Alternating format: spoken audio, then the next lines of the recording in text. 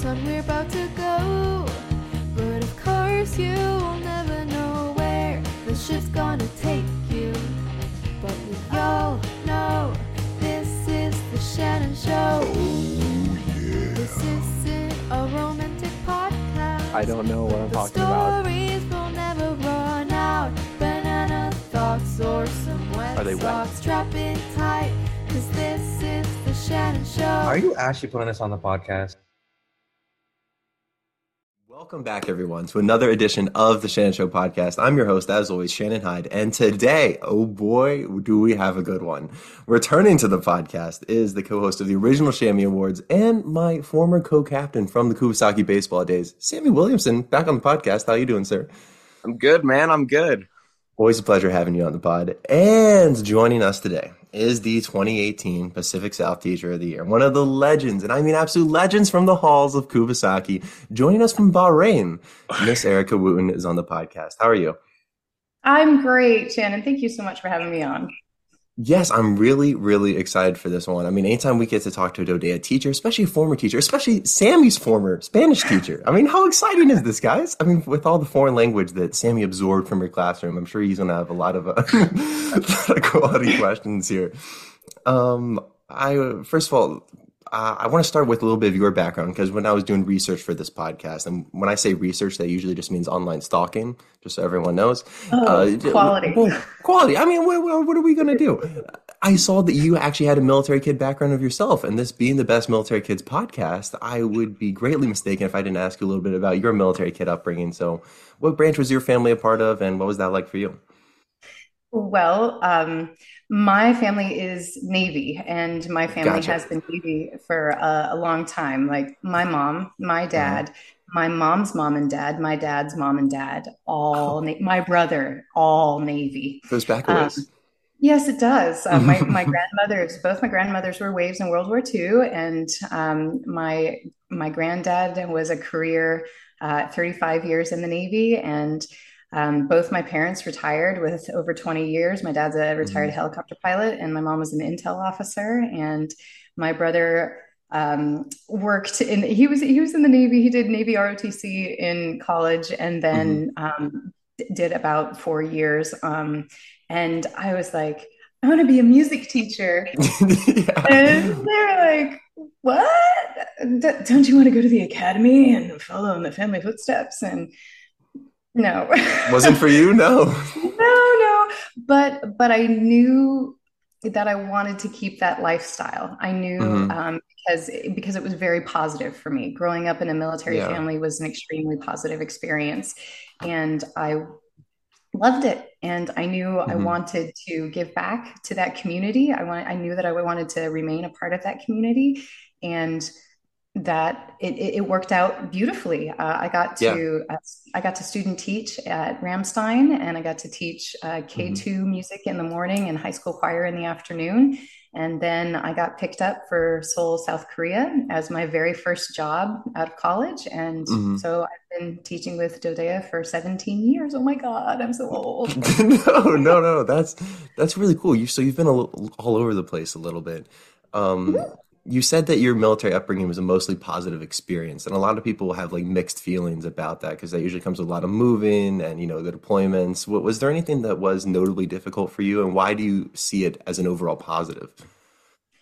Well, I think because of the multi-generations of military family and military history, my family understood how to support each other and how to make it work. So when my dad had 6-month deployments when we were in Hawaii, my mom's parents came and stayed with us and helped. Gotcha. And when he had longer tours, or when things like, my mom went into the reserves after my brother was born, so that she could spend a little more time as a parent instead of a full-time active duty military woman. But doing that, she had 2 weeks of required service every year, and that was a little challenging for my dad. So, family came in and helped with that. Yeah. but that's the thing. Once it's such a family atmosphere, and genuinely people who are in the military family community understand that it takes a lot to be successful and to to survive. And so people are Yeah. so willing to help each other and to kind of build family, wherever you are. And almost automatically, there are people willing to help anyone, just at the drop of a hat. How can we help? Let me help you settle in, Yeah. that type of thing. So that's why it's been a positive experience, because it is genuinely a huge family anywhere you go. Yeah. It is amazing the amount of support that you can find when people know your military family. Sammy, is that something that you experienced? Did you find a lot of support even within your own family or outside of it growing up? Yeah, my grandma was always coming over. Hmm. We had, well, when my dad was with Special Forces, he was gone like 300 days out of the year. So Corv. he, yeah, Corp used to be gone a lot. And, no, it was just, we would space say back from Okinawa when we lived there the first Hmm. time, and we would go to Colorado, and we would just find easy ways to go and connect. Neighbors were always incredible Yeah. because they would always like flip rotations. So 1 month out of the year, my neighbor's husband was gone, and then we just Hmm. it was easy to find support in the communities, no matter like the branch, no matter it was just, and even Yeah. at school it was easy to connect with the students, and that's why transferring from a public school to a military school, it's a little easier to connect out and reach out with the students there. Hmm. Just people helping people, man. It's a great thing to People hear. helping people. It's as Great simple as thing. it gets. Yeah, Yeah. exactly. So, Miss Wooten, this may seem a little obvious because you grew up in the military community, but did that help you as a DODEA teacher? Did you want to like be supportive for military kids? Was that one of the driving factors in what you wanted to do? 100%. Yeah. Yeah. And I think even having a little bit of reverse culture shock, my dad Hmm. retired from the Navy when I was starting middle school, which is awkward time for anyone in middle Certainly. school. Hell. But I remember, I had lived in so many different states. I had done tours in Italy, and that's Hmm. when we retired. We Wow. were in Italy, and I came back to middle school in the United States, where in that community, everyone had been together since kindergarten, Right. and here I was like, I had just returned from Italy, and I'm a military kid. Ooh, And I and like I'm very, music. Yeah. and I like, yes. What do I you like people do here? And it was awkward. It was uncomfortable because everyone else I had encountered my entire school career knew Yeah. that lifestyle, had cool stories to tell as well. Hmm. And then a lot of these kids hadn't ever left the state that they were born in. So almost like at that point, I was like, oh, nope, this isn't for me. But I think having that experience and growing up in that military household Hmm. really pushed me towards wanting to return to that and being able to make connections with kids, because I've lived that, but I've also been on the other side of it where Hmm. you are in Bahrain. There are a lot of kids who are having their first, and Okinawa as well, they're having their first overseas tour, and they're Yeah. encountering a lot of kids who have already done this, and Hmm. and they're career military kids. They know what it's like, and so it's nice to be able to connect with the kids who know what it's all about, and Hmm. the kids who are trying it on for the first time and seeing how it goes. So Right. And this is jumping ahead a little bit, but do you think that those kids are supporting each other well? Like, do you think it's a mix that works well, having some more experienced kids and some kids who haven't done it as much? I think now it is. I Hmm. think because teachers are, especially teachers here and in the DODEA world, we're counseled more to be alert and aware Yeah. of how kids are fitting in, how they are reacting, and how they're getting along. And I think in Bahrain, it's very, very different because we have a dorm of students who are Okay. not DODEA kids. They are shipped from their families in Saudi Arabia to come to a DODEA school. So we have career military kids. We have kids who've never been overseas and now they're in the Middle Hmm. East. And we have students from Saudi Arabia who And they're live living in a on dorm? campus. Yes, who Oh my live in a dorm goodness. on House or campus. I anything? never with heard of this. oil money? Yes. Whoa. It's don't quote me on this, but it's about $26,000 a year in tuition for kids to go to Yeah. a different school. Chump change for some people in Well, Saudi Arabia. it's really interesting, but it's a really interesting mix of people. But Mhm. you have teachers who know that we got to get this, we got to get Mhm. the relationships Yeah. built quickly, and so that we can progress together and do good things. So that, I think, having all the teachers with that Mhm. mindset, not everybody, obviously, not all teachers are on board to help at all, but Yeah. I think trying to highlight the positive people who, Yeah, want to do good things absolutely. and help Yeah, kids. I talk about it all the time on the podcast and as well with Sammy, Mhm. is just the difference in DODEA teachers. It seems like there's so many like amazing ones, and there's so many ones who, don't necessarily buy into that as much, which I'm not, we're getting into. I don't need to be calling out teachers here. That is not what we're doing on this podcast. I've never done that, by the way, not once. No, not at all. No, never. But I think it's really interesting though, from a DODEA's teacher perspective, is you kind of have that extra responsibility to do that. And whereas a public school teacher, they may never feel the need or the desire to really get involved and make sure that your student group is getting along together or fitting in well. So that's just a whole nother, because you're already trying to teach. I mean, you have other responsibilities as a teacher as it is. So is that a challenge that you look forward to, or is it just, just part of your job? To me, it's not a Yeah. challenge anymore. It's part of the game. It's That's great. exactly Yeah. what I need to do. And Mhm. and from a music standpoint, we're not going to make music together unless we start bonding immediately. We're Right. not going to be able Mhm. to produce quality work. We're not going to be able to learn from each other and grow unless Yeah. kind of get over that initial, who are you? What is this kind of hump? What's going And on? Exactly. right, exactly. Why am I here? We gotta bond and move Uh-huh. quickly. Otherwise, it's just, it's not going to be a quality experience for the kids. And Mhm. I'm not in this job for anything but that. I'm Right. here for my students, and I want them to have a quality experience and a quality education. So you got to do as much as you can quickly so that Mhm. can progress at a good rate. Right. Speaking of quality experience for the students, Sammy, you had a really quality experience in Miss Wootton's classroom, from what I understand, not only in Spanish, but you took a little bit of music appreciation. Is that right?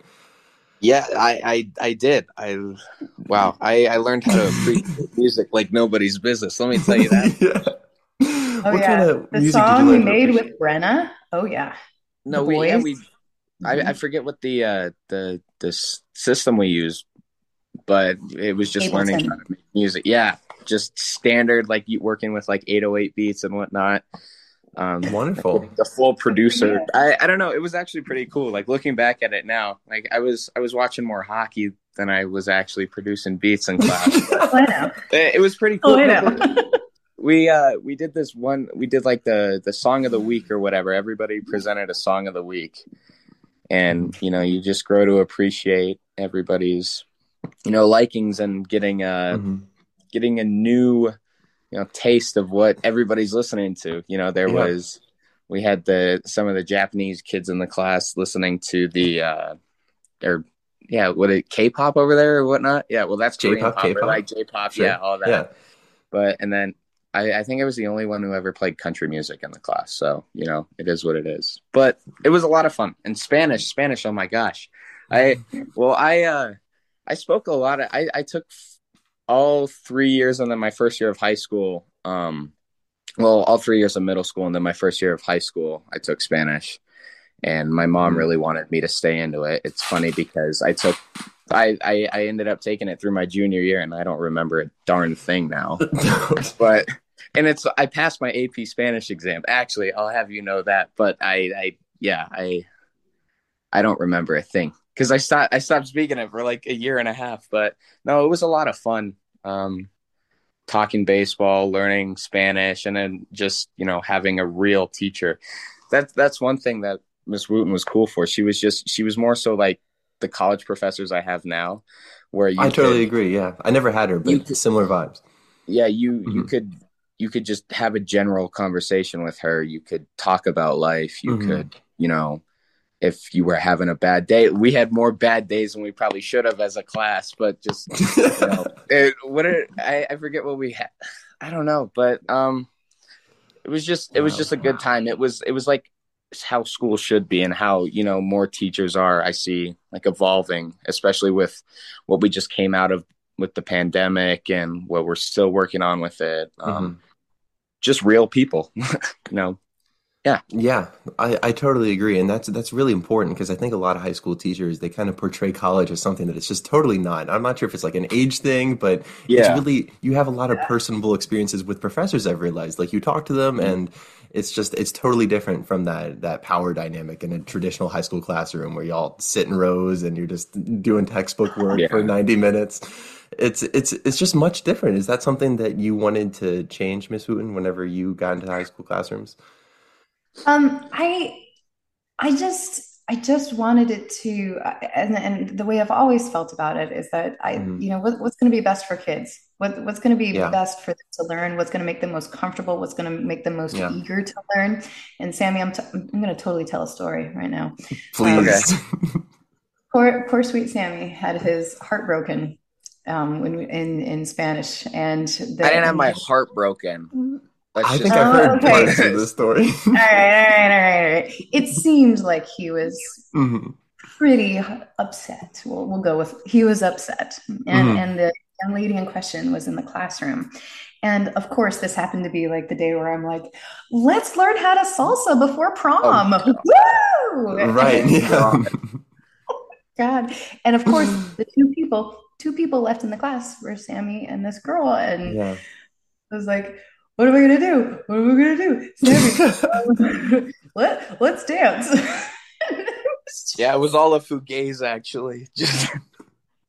Oh man. And then out of that, I mean, like, that's the thing about having a quality rapport with your students and understanding them in and outside of the academic arena is huge. I think, and like I think because Sammy trusted me. Like, I could read between the lines of what was going on and how uncomfortable that was for him. I probably made it 1,000 times more uncomfortable, but it was awesome.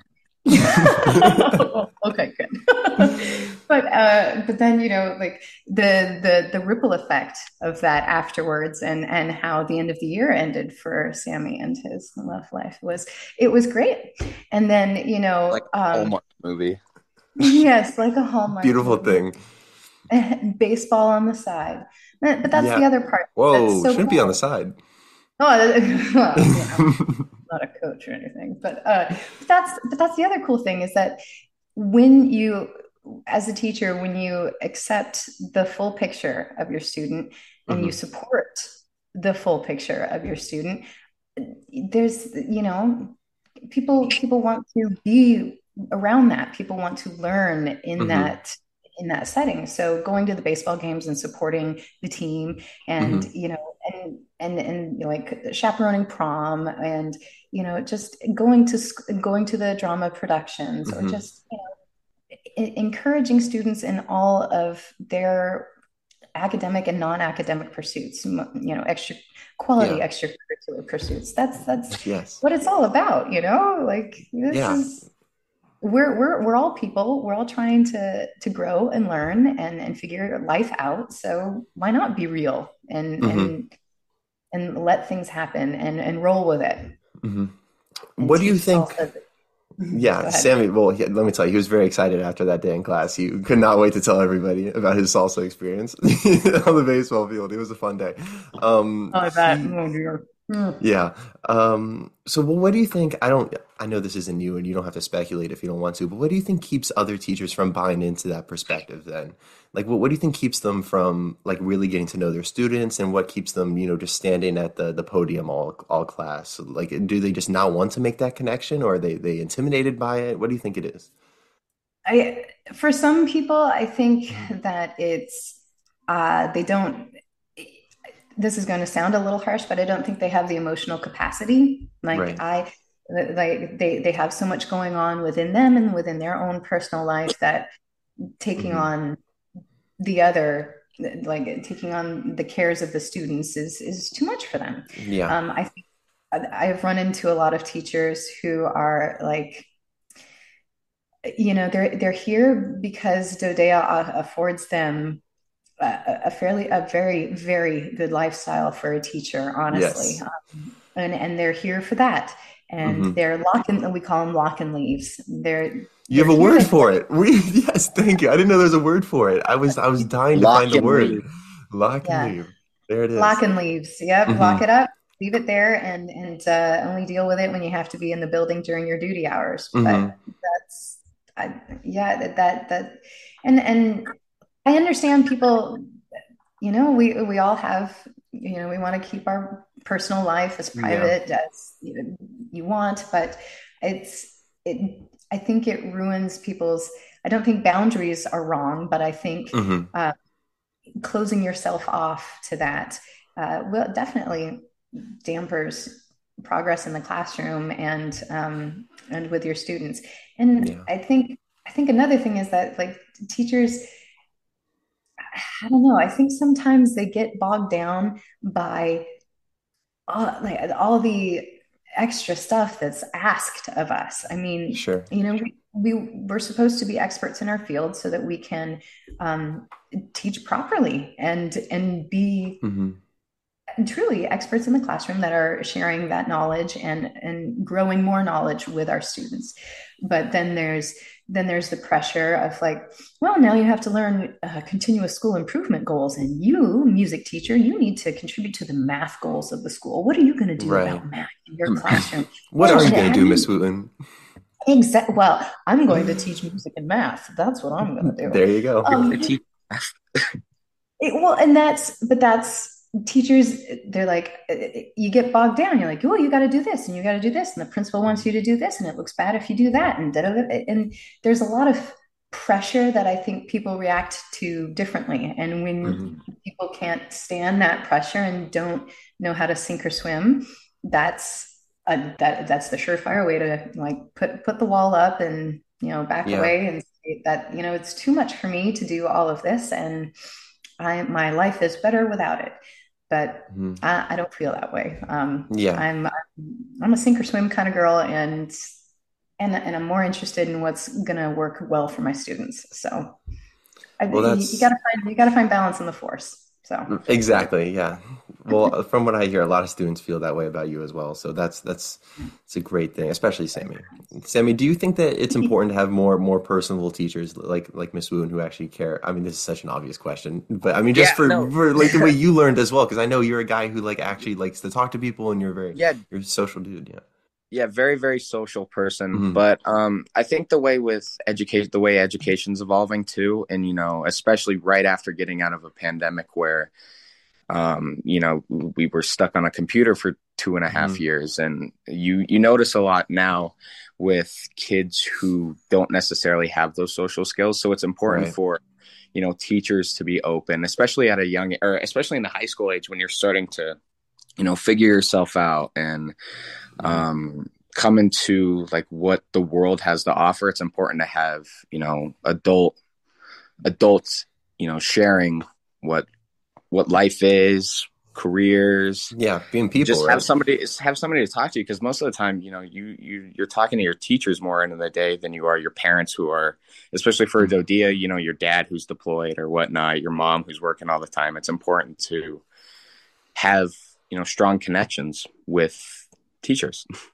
Yeah, it really is. I completely agree, man. Miss Woon, did you notice after COVID? Because after COVID, Sammy and I graduated from high school, so we kind of got out of high school and went into college at a really strange, in between time. But it was almost convenient in that we didn't have to take that gap while still in high school, which I know was really difficult for a lot of high schoolers. Did you notice a gap academically and socially once you guys got back to in person? Yeah, was it? Yeah. It's um uh, it's it was so it was so interesting when it first all came crashing down. Hmm. I uh, my students were about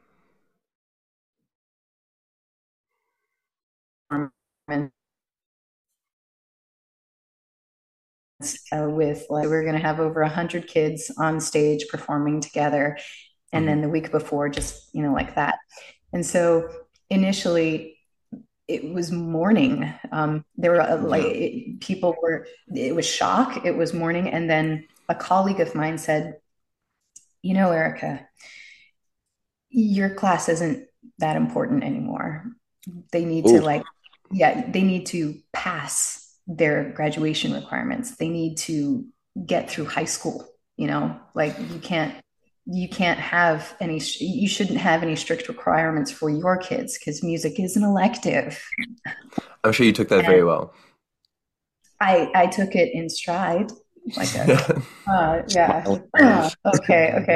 I'm back.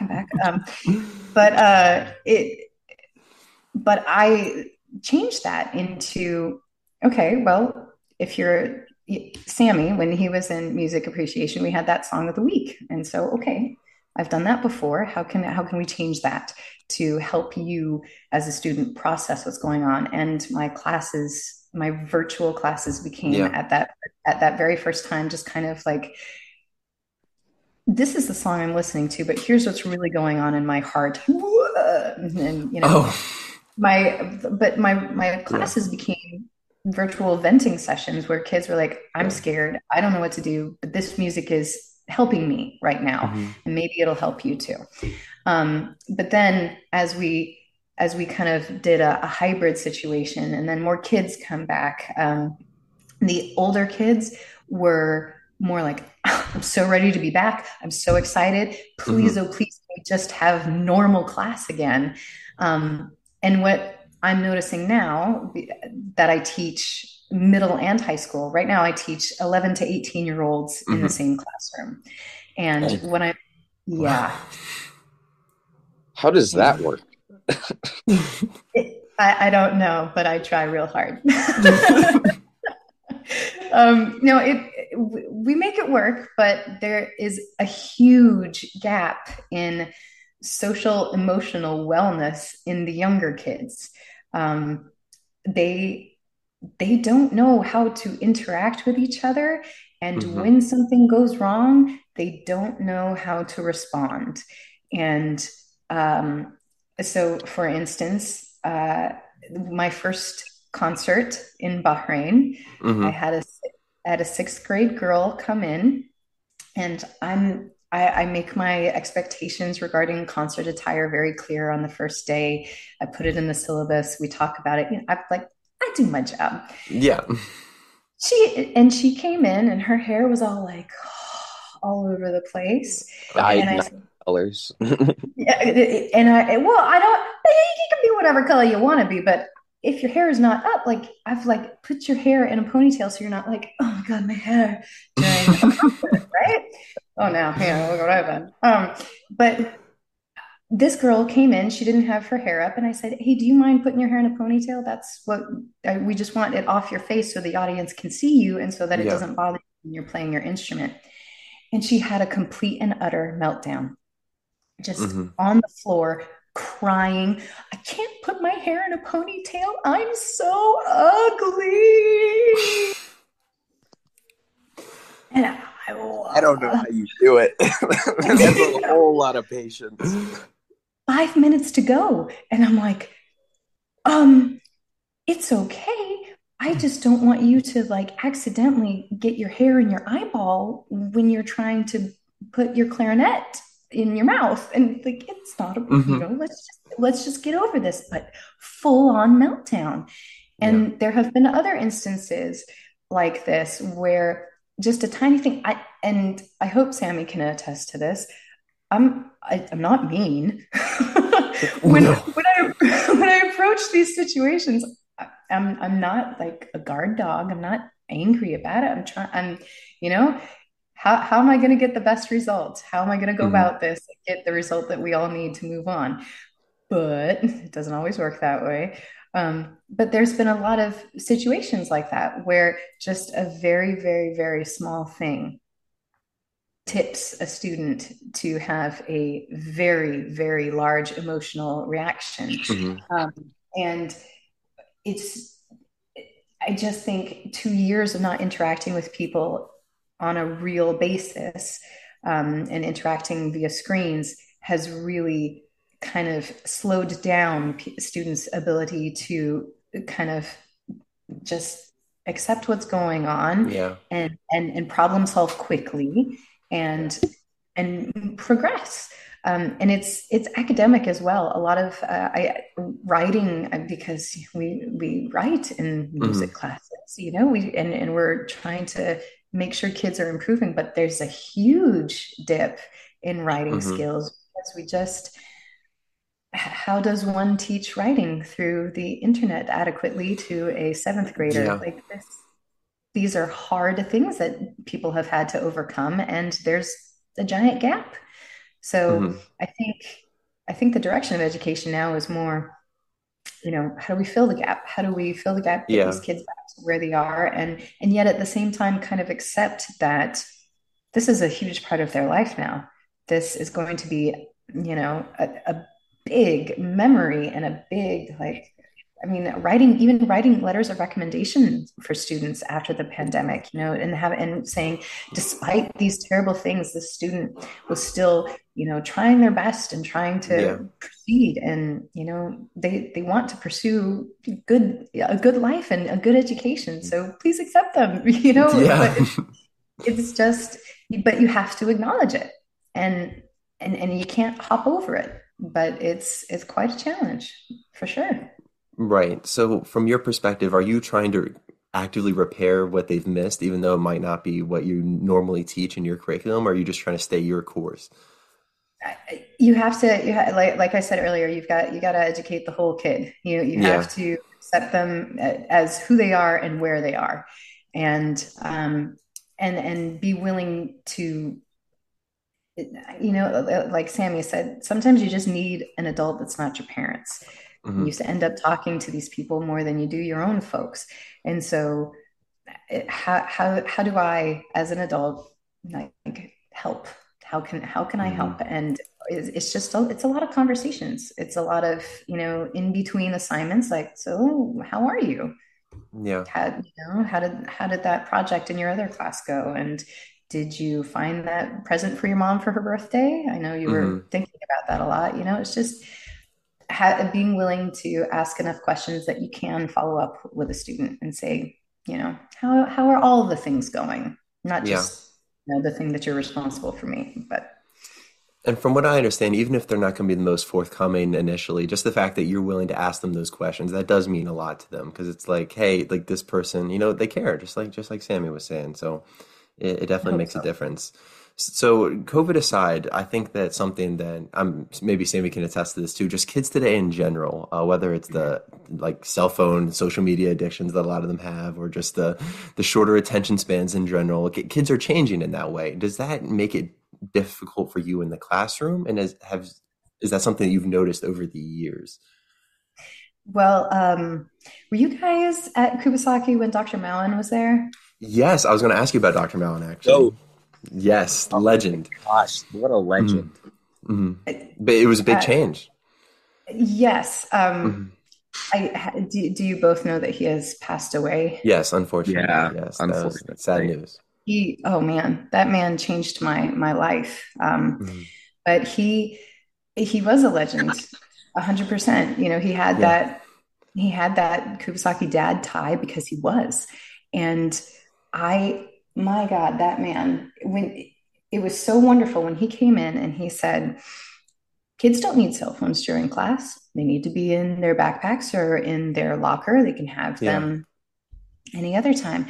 And for teachers, that was huge because no other administrator had come in and said, here's the line, and we're going to toe this line, and we're all going to follow these expectations. And there are consequences to these when people don't follow the expectations. And that was huge. And it was so helpful because even then, before the pandemic, it just, it's creeping in. It's creeping in. It's yeah. always there. And yeah, I know you want to post something on Instagram, but oh my God, I'm so much more important right now. So Yeah. come on, get over yourselves. But now, because students have become reliant on communicating with almost everybody in a virtual Yeah. sense, it is more than taking a safety blanket away. It's like taking away the safety blanket and the pacifier and the bottle. It's like any form of comfort is personified in this device. And I'm going to show my age. I didn't have a cell phone until my freshman year in college. And my parents told me, you can't have one because you don't need one. Who are you going to call? Us? It is like us. I paid for you. Wow. Yeah, but and then my brother, when he was a sophomore, they were like, "Sure, here's a cell phone." Yeah, funny how the standards change, right? Oh my gosh, but I got through high school without being in communication nonstop with my parents and my peers like that, and when I talk to my students about that, it's like, when you are texting someone else in my class and I'm up here trying to educate you or tell you a stupid joke or something, you're not here. You're elsewhere, and you don't care. And that hurts me because I care deeply about you, and I care deeply about what I do and what we do as a class. Okay. Yes. Okay, you're back. No, you're fine. I'm so sorry. Sammy was just saying you should be a Zoom professional by now. He doesn't know what's going on. Oh God, Zoom?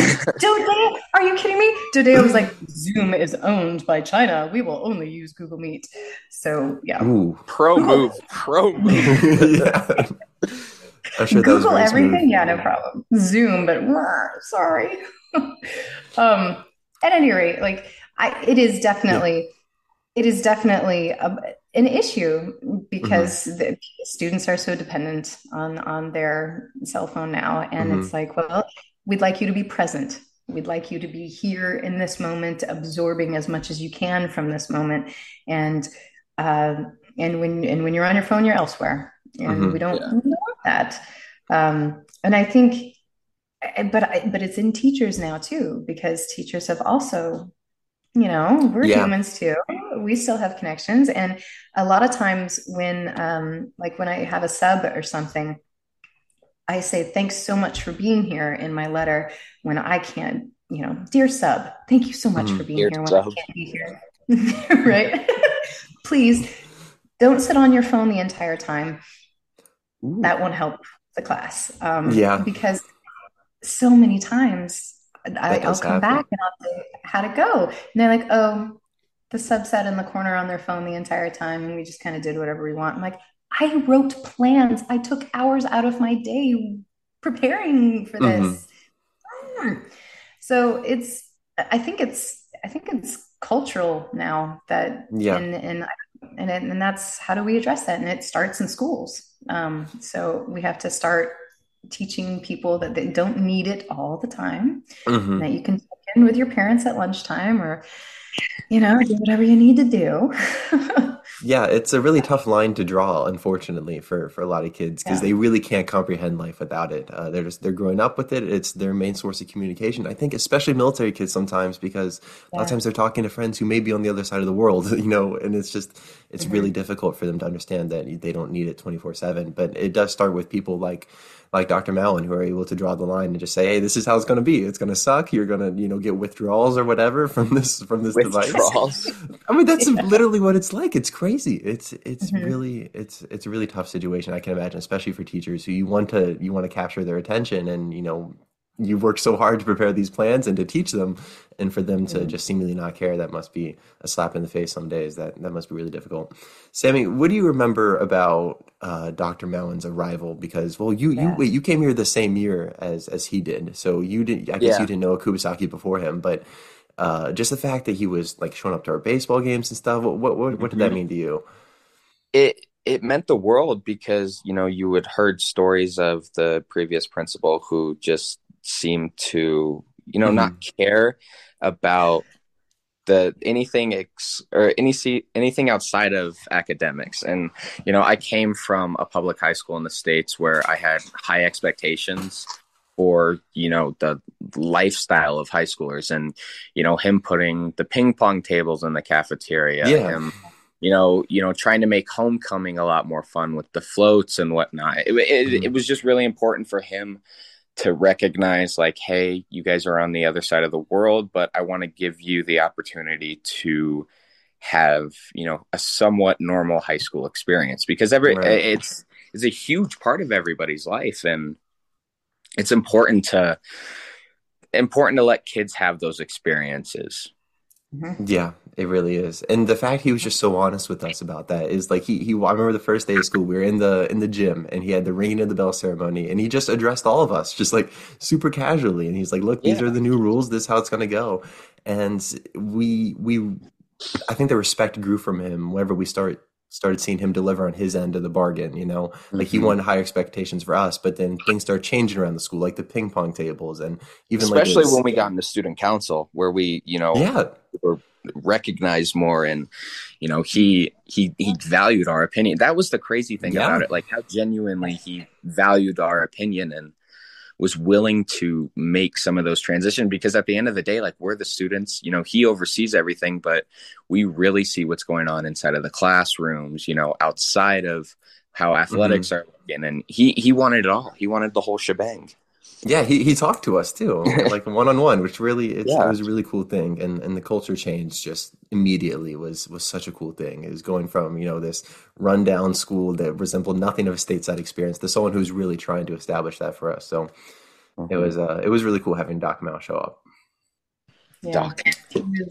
He was just amazing. And I still talk about him with my colleagues, and because a lot of teachers ask, do you work with this administrator? It always seems like when you come to a new place, like, do you know this person, or did you?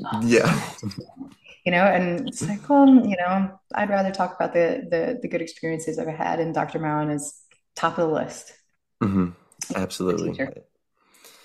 We're running out of time just a little bit. I don't know if Sammy's going to drop on us, but I do want to talk a little bit about your. Yeah, I know. So we got a foot of snow last night, so my appointment got pushed back even more. Awesome. So we're good. Let's go. Great news. All right, then let's talk a little bit more about Kubasaki. Because we kind of skipped over your early teaching career, and I know you worked with elementary school students, and then you went to high school students. So you're a versatile teacher. You're an academic weapon, as they'd say. All sorts of experience. Yeah, you use that one. Put that in your bio. That's great.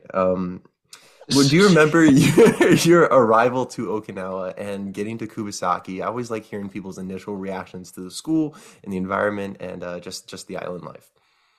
Well, I gotta prompt you with a little bit of my first DODEA experience. Sure. So I was hired right out of college and to teach elementary school music in Seoul, South Korea. And when I got there, they said, oh man, Seoul. When I got there, they said, don't get comfortable. The school will be gone in 3 years. Yeah, I heard that. Yeah. It's gone now, right? Seoul is now gone. It's all but when I got there, they said, here's your music room. And it was a portable building that was established in the late 60s that had been condemned 3 times. It had rats in the ceiling when I came in, and it had no heating or air conditioning except for one portable unit. So I couldn't have my kindergarten students take off their mittens in the winter because it was 48 degrees in the classroom. And the awning was separate from the building. So when the snow came and it started to melt, it would drip onto the door handle. And when I would arrive in the winter, my door handle would be encased in ice. And the first time this happened, I called the office and I said, I can't get into my room. My door handle is encased in ice. And they were like, we'll call supply.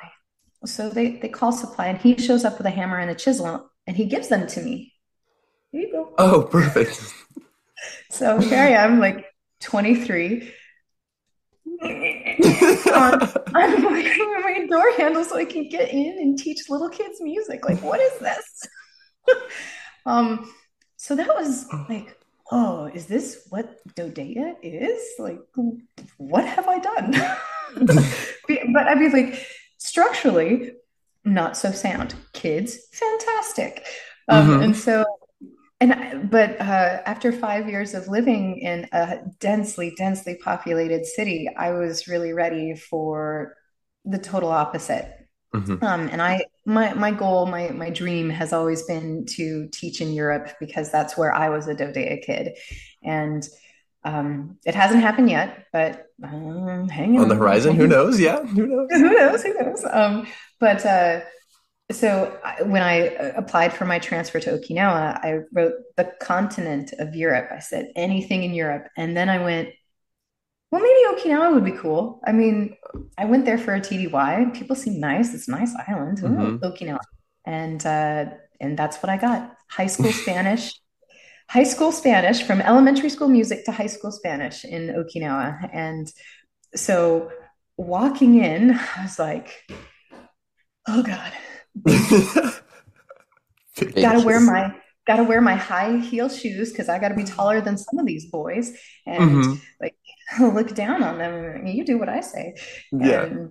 and and teach them all in Spanish. And at the time it was just me and Senora Menendez teaching Spanish. And Oh, she's so horrible. Sammy, no, that's not what we're doing. Stop it. No. but unfortunately, teachers get reputations with kids. It's just how it is. And This so, is true. and so when I came in, I got to teach 4 Spanish 1 classes and 1 Spanish 2. And when I came into Kubasaki, they were like, here's your room. And it was filled with prom decorations because the previous teacher was in charge of prom and she used the classroom as her storage unit for, I mean, like there were fake parrots, there were balloons, there were streamers, there was like just stuff, Surprise. pirate stuff everywhere. And I was like, well, you couldn't clean up before you left. And just so I walked into Kumasaki, here's your room. It's filled with prom decorations and stuff. And do you want to do prom? I'm like, I've never taught high school before. No, I'm not Yeah. ready for that yet. And in that first year, I had 1 class of Spanish 1 where it was 26 students and 24 of them were freshman boys. Hmm. And um, yeah, and my within the first month of school, about 16 papers came in with a very lovely drawing on them of a phallus on Hmm. my homework sheets that boys sent in to me. And I was like, oh, this isn't going to fly. Welcome to the club. No, welcome to Kubasaki. Let me show you how good of an artist I am in Spanish That's class. tough. Oh man, it was rough. And I Uh-huh. took pictures, sent them to parents, said, this is what your child submitted on their homework. They were Yeah. all like, oh, oh my God. She did And not. and one of my favorite things about military families is that they've seen it all. And Hmm. they're and they are they're not, oh, that's never my child. Oh, my child could never do that. Oh, that's impossible for my child to do that. Hmm. So it was a very initially very negative experience that turned into a very positive experience because I got to grow relationships with parents, and that turned into don't mess with Miss Wootton, and Yeah. and then after we got over that, it was smooth sailing, and I genuinely loved teaching at Kubasaki. I Hmm. just yeah, it's an old building. It's been there a whole long time. Oh And yeah. even when I got there, they were like, yeah, don't get comfortable. It's gonna be gone in 5 years. And it's still there. you know? Absolutely. Yeah. It's the legend And that keeps growing. it does. It really, and you Hmm. can't, I mean, we're fueling it. But so it was my first experiences at Kubasaki were interesting to say the Hmm. least, but then it all kind of grows on you. Then it just, and with each administrator who has added to the building to improve it, to make it feel better, to make it more welcoming, and then when I became a full-time music teacher there, having we are the one of the only schools in the Pacific that had a real theater Yeah. where kids could perform on a real stage with real. I mean, like now, working in a cafetorium as my stage. Hmm. What a Oh my gosh. We had a 900 seat auditorium that, yeah, Yeah. okay, it was old Yeah. and it wasn't perfect, but my goodness, what a wonderful asset for kids. And it just, and open air between the classrooms or between the buildings. I Hmm. I went to a high school where everything was one building and you couldn't go outside. And that opportunity to walk between classes and get some fresh air and eat outside, and Hmm. um, that is important to kids and to adults to have that kind of change in the middle of the day. But Kubasaki, hands down, was just highlight of my career so far. And 10 years there went in a blink of an eye. Hmm. And I'm not ashamed to say that I miss it. I really do. Yeah. I'm glad we moved. And that military kid thing, 10 years. I've never lived 10 years anywhere in my entire life. Yeah. Like Yeah, that must have been what? bizarre. It's like home all of a sudden, even though it's in such a far away place from, where a Yeah. lot of people consider to be home. But it was, I think Okinawa has that, like we talked about that initially. It's that family, that military family that envelops you when you come in, and Hmm. then it's getting to know the place and the beauty, and then getting to problem solve in an old building where it's just never going to be perfect, so you do the Hmm. best you can. And we did, I think you guys were there when we did some school beautification projects, and that's Sure. I'm sure we took part. oh sure. I, Yeah. we were supposed to. Well, and I mean, but that's, teaching students to take ownership of the building as well as what Yeah. they're doing within the building. And that's special. And I think, once a dragon, always a dragon. Yeah. And Iwasaki has that no matter who's in the building. That's how it feels, hopefully Mhm. for most kids anyway. Don't write threats on the bathroom stalls, right, Sammy? Do you remember that little incident? That was in your building. Whew. Who That that was Good when we were at times. Far East actually at the time. So I was gonna we say I don't remember anybody, or I don't remember that. yeah, we were I at Far remember my East, but sophomore year, Cameron McCall kicked down the bathroom door, and Dr. Mellon came in, and that was funny. I'm sure. So that is a strange thing in that whenever you go somewhere to teach, do you know at all how long you're going to be there? Like, is there a certain length initially that you know it's just whatever? Because I know a lot of Kubasaki teachers, it's like they've been there their entire life. Well, and that's so it's so interesting because when I first, like, a DODEA teacher made me want to be Hmm. a DODEA teacher. I When I was in Italy, I had the greatest fifth grade teacher. Our fifth grade trip was to Florence, and like, we Awesome. Is that a yeah, fifth and we grade have to trip? Yeah. yeah. Well, that fifth grade trip, and like the boy of my dreams was like, "Can I kiss you on the cheek in the middle of the ballet?" Because in fifth grade in Florence on your trip, that's what little boys ask. It's like, Big deal, Great. yeah. but oh my gosh, such like that having that experience, even at like 11 years old, I was like, I want to be this teacher. I want to go on Hmm. trips and take kids to places. And this is the life I want to lead. And initially, when I got into DODEA, there was opportunities, many opportunities, yearly opportunities for teachers to apply to move. And it all depended on how long you had been where. Like if you had been in DODEA for Hmm. 15 years and you were in, an undesirable location, then you're at the top of the stack to get a chance to move. And now that's completely gone away. And so we are seeing a lot more people staying put and making Hmm. careers out of one high school overseas, when a lot of us signed up for this so that we could have the opportunity to move, so that we could go to new places with our job. Hmm. And the only reason I got Bahrain is because I looked on usajobs.gov. Like was Wow. like, you know what? It's time to move. I need to, Yeah. and I don't know when a transfer round is going to be available to me. So let's shoot the moon and see what happens. And now I'm here. Hmm. But yeah, you don't know. You don't know how long you're going to be somewhere, and you just kind of have to make the most of it and do what you can. Right. So what is this move? You've been there for over a year now, right? I'm getting a little Yeah, confused. a year and a month. Yeah. Year and a month. Gotcha. Barely.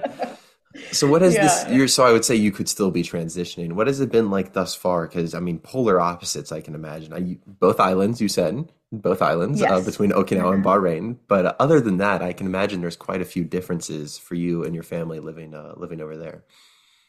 Um, you know, Okinawa and Japanese culture is in Okinawan culture. Yeah. It's really beautiful. Hmm. Um, and um, and here, my very first introduction to life in Bahrain was coming through the airport. I walked up to the customs, the immigration officer, and I gave them Hmm. my orders and all of my paperwork with my name on it because Ooh. my husband is not he's like he worked for MCCS while we were in Hmm. Okinawa, but the primary job is me. A phenomenal And substitute teacher, I might add. I had a great class with him, oh, Mr. Phenomenal. Koyas. He filled in, I mean, just world class. well, he and Koya are best friends, and they're oh Mhm. man, they get along very, very well. Yeah, it seemed like it. Oh, but yeah, and so when he wasn't substitute teaching, like he was working for MCCS, and Mhm. his job has been secondary to mine because mine has been kind of the pillar. But that's hard to believe in the Middle East. Hmm. So I Oh, came to immigration and with all of my paperwork and with my name on top and my dependents listed as the two yeah. boys in my house. And they looked at my husband and said, "What do you do?" And he said, "I am here with my wife. My wife is the teacher. My wife has the job." And he kept looking, the immigration officer kept looking at my husband, said, "Your name is not up here on the paperwork." My husband said, "No, you need to talk to my wife. It is her job." Hmm. And he looked at me and he looked at the paper and he looked at my husband. And he looked at me and he looked at the paper. And then he disappeared. And he went to one of those, walls he went to a door that looks like a wall and kind of disappeared in the Oh, airport. And then came back and we're like, what do we, what? And he Not came letting back you in with, the country. yeah, yeah, we're standing there. you know, traumatic. I got to tell you, leaving the jungle of Okinawa to landing in the sand of Bahrain, yeah. I was having a little moment on the plane, like, oh God. And then I walk, walk in and they're like, who's this broad with a job? Dang. What? And they came back with a higher level person Hmm. who again talked to my husband and said, "What is your job here?" I don't have a job here. My wife is the job. You We've need been to over speak to this. my Yeah. wife. Yes. And he looked at me. He said, "What do you do?" And I said, "I am a teacher for the Department of Defense Education Activity. I am here with the United States Navy. I would like to go and do my job." And he looked down and, da, da, da, da, da, and No. in we went. And Wow. yeah, that was It's quite the that culturally introduction. Yeah. quite the introduction. But my assistant principal met us at baggage claim and was very welcoming and drove us to our hotel and said, "See you Mhm. tomorrow." Because when you transfer in the middle of the school year, you arrive and then you start work the next day. Wow. So Awesome. yeah, it was something. So a little bit of culture shock, Hmm. and then coming into coming into Bahrain school was the music room is named after the most former teacher who was there for 28 years. And Wow. then, yeah, he quit the year the pandemic started. And then these students have had 2 years of subs in a pandemic. 2 They years didn't. of subs.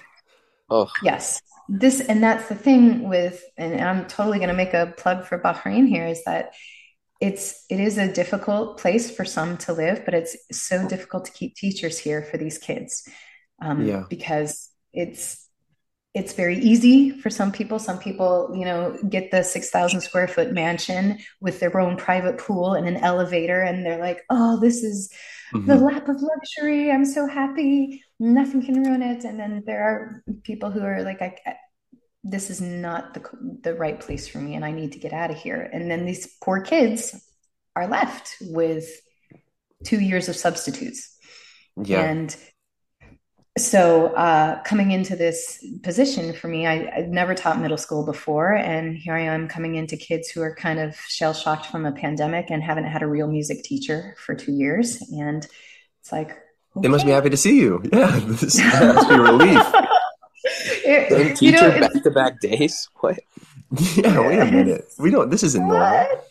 And she's in person? She's real? Yeah. It was in that, for me, that was nice to be able to come into that, but so hard for the kids. I mean, and in as much as they're excited to be able to be with a teacher who's here and wants to teach them and is invested in them, they've kind of forgotten about how to work and what they need to do to be successful. Right. So it's kind of retraining people and reestablishing routines and helping. But it was, so initially big shock. Yeah. But the kid culture here, the students at the school, like I said, having the dorm and students who are wearing a hijab, and students who are local, they are Bahraini and their parents pay for them to have an American education. Yeah. And then the military students, the military only makes up 45% of the school. So it's a very different ballgame. And but it's cool because these kids come from so many different walks of life, but they all want an American education or as close to what that is that they can have here. And they're fighting for it. And it's nice. So I am ceaselessly impressed by my students, and I really enjoy them. But otherwise, whew. Yeah, quite the challenge. Well, the 45%, that really surprises me. I never even thought about just how different the student populations would be from stop to stop across the world. You would think that a lot of DODEA schools would be similar in that aspect, but I guess that's not the case. Do you notice a difference just in morale of the students in comparison to Okinawa? Like, is that something that you've noticed, being in the desert? I'm not trying to put it down or anything, but it's directly contrasting from Okinawa in a lot of ways. Well, I think now that things are opening up, I mean, yeah, I'm able to go to Germany for music festivals with my students 3 times a year if they 3 times. Whoa, wait a minute, sweet deal. Yeah. And that's and they don't have a football team. The school's so small. There's not a football team. There's very sadly not a baseball team. Is there soccer? There is soccer. Yeah, soccer is extremely important. Like this part of the world, it's very, very popular. Yeah. The World Cup is just lots pretty of close. Oh man, yeah. This 12-hour drive through the desert down to Qatar from here. But it's very different in the sense that religious beliefs are much more a part of the conversation with students, with teachers, with planning. In Okinawa, the after school life there are a lot more opportunities in terms of extracurriculars and but still having that relatively isolated feel. And that's the same case here. But opportunities are much more limited. There aren't nearly as many clubs or after school sports.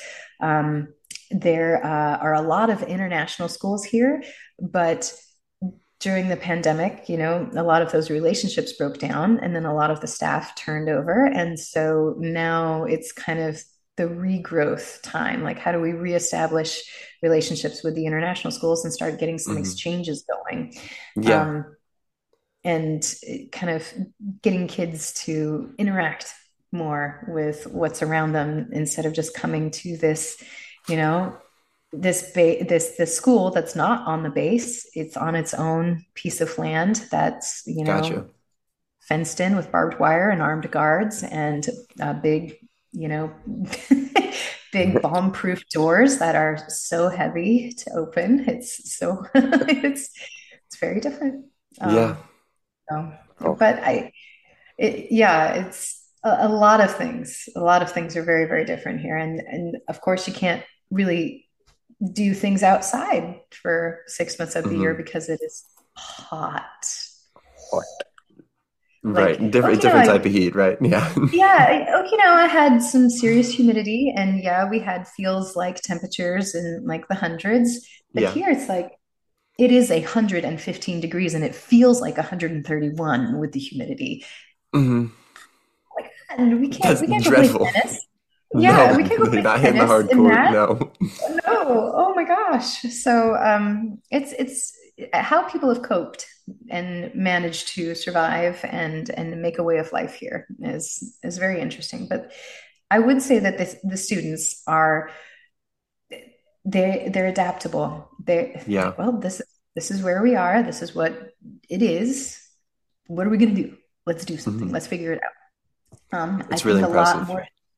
And truly, I think in Okinawa, kids, because there were so many opportunities, I was like, I don't really have to if I don't want to. But here it's like, well, you have to do something or you won't have friends. You won't have opportunities to grow or have fun. So I think the population in terms of students here is a lot more adaptable, a lot more ready to try new things and kind of force themselves out there because they have to. Yeah, that's just part of what makes DODEA students really impressive in my eyes, just being able to do that. And, there's you can prepare all you want. You can do all your research, but nothing compares to actually, get in there, like you said, and then getting stopped in the airport or something like that, or feeling the 130-degree heat, I can imagine. Yeah. We could absolutely talk to you all day. This is such a cool conversation, but we do have to wrap it up here soon. I have just a few more questions. What do you hope to teach students just overall, other than, music or Spanish? What is a lesson that you really want students to have from your classroom? And then we'll see if Sammy learned it. Ooh. Trixie, Shannon.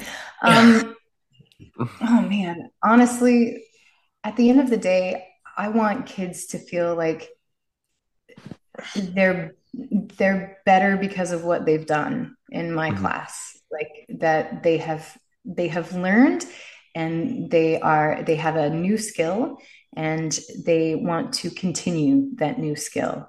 My ISS, that's the Instructional Systems Specialist. Oh, I thought that was in-school suspension. What? Yeah, yeah, that's that too. Yeah, my experience we spent more time in ISS taught me one thing, right? There's like a fine arts boss and for each region, and so my fine arts boss in the Pacific, his name is Nathan McCoy, and he said, he was working on how do we, what's going to be like the slogan for fine arts, and it's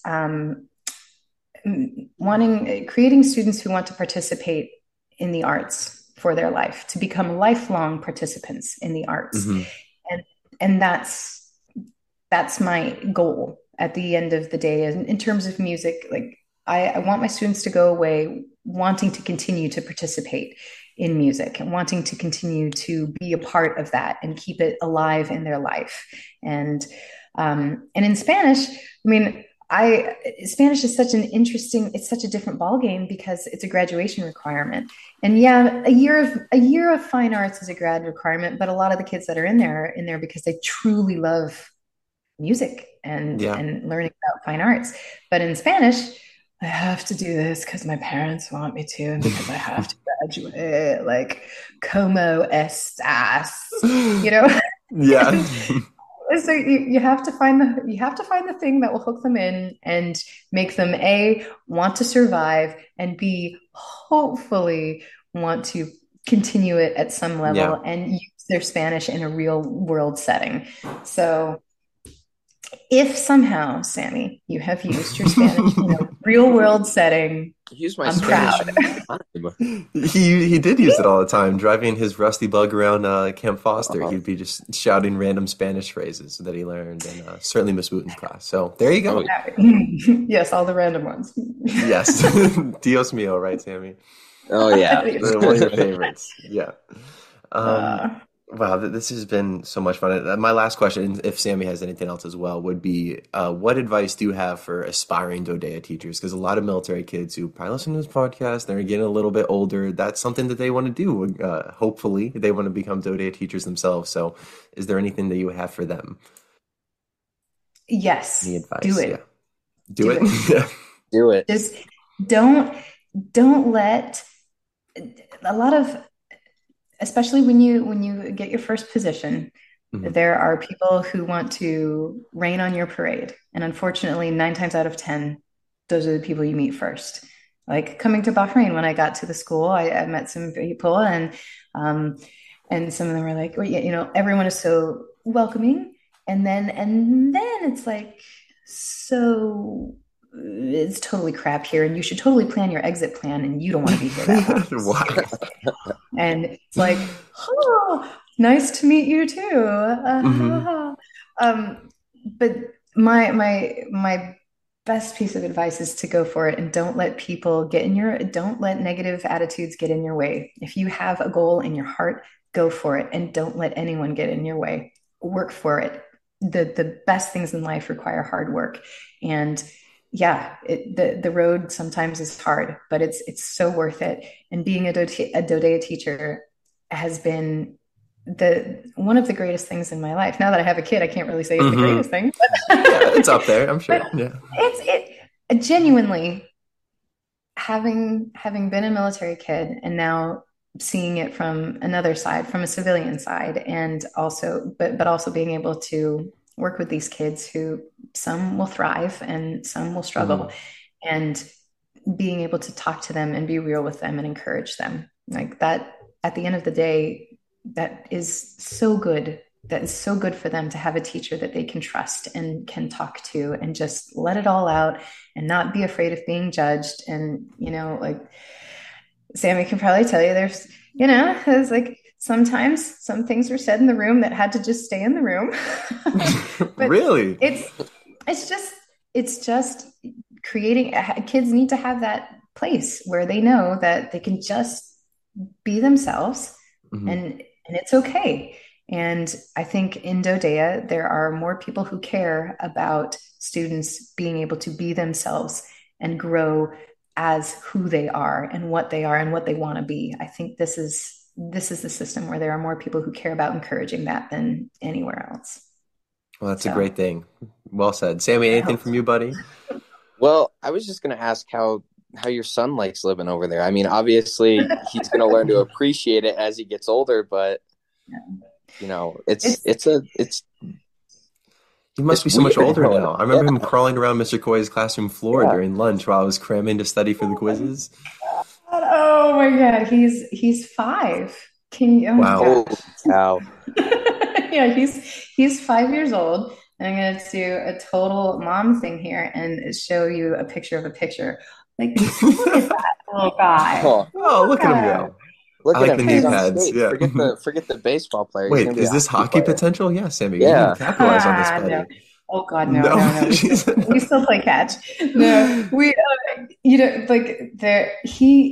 that's the cool thing I think about growing up overseas, is that there are the opportunities, if you give them and share them, are endless. If you're willing to go to an ice rink in Bahrain, like where nobody knows what they're doing, and you're like, oh, whatever, it's fine.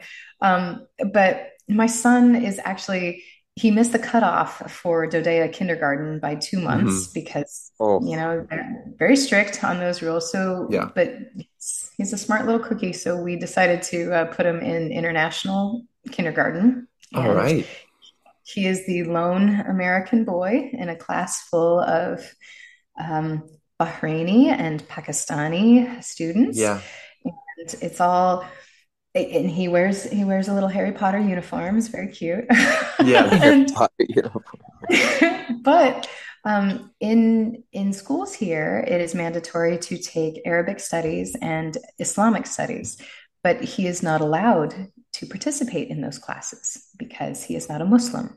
Huh. So this really interesting experience that he could have in learning Arabic and learning about the Islam culture and the Muslim religion is not afforded to him in his international school because he is not a Muslim. So it's just so interesting. He will come to DODEA. He will be at my school next year when he is of age. But this experience so far, I mean, it's been very, very interesting for him as well. And he points out the Bahraini flag. Oh, that's the Bahraini flag. That's the Kingdom of Saudi Arabia flag. That's the Pakistani flag. And he knows more about the flags in this region of the world than anywhere else. He's been to the States for a grand total of like 8 weeks. Yeah, I was saying, that's crazy. Yeah. So I grew up overseas and I really enjoyed it, and I'm hoping that he will too, because I don't have any intention of teaching in the States. Europe's next. What are we talking about? Exactly. That's right. Europe's next. So and we and that's the thing about moving here, is that we were able to spend the entire summer in Europe, taking our son to London, to the top of the Eiffel Tower, to Switzerland, to just showing him the world. And that is what I want for him. I want for him to see the world and know the world and to grow up in that. So hopefully that works out. I'm sure he'll see it as a net positive as you did, moving around growing up too. So it's going to be a lot of cool experiences. Yeah. Fingers crossed. I mean, that's what it's all about, right? Otherwise, tough situation. But you both have turned out to be very fine young gentlemen. So look at you. You have lots to be proud of. You hear that, Sammy? Gents. After everything. Right. Gents right here. Yep. No dogs. Yes, just gentlemen. No. Whoa! No, she knows the lore. We got to shut it down, guys. This is getting too far. Thank you both so much for joining the show today. I mean, this has just been really neat, and just hearing your perspective on DODEA teachers and teaching strategies and today's students. It's I hope a lot of people enjoy it. So thank you so much, Sammy and Erika. Thank you. Anytime.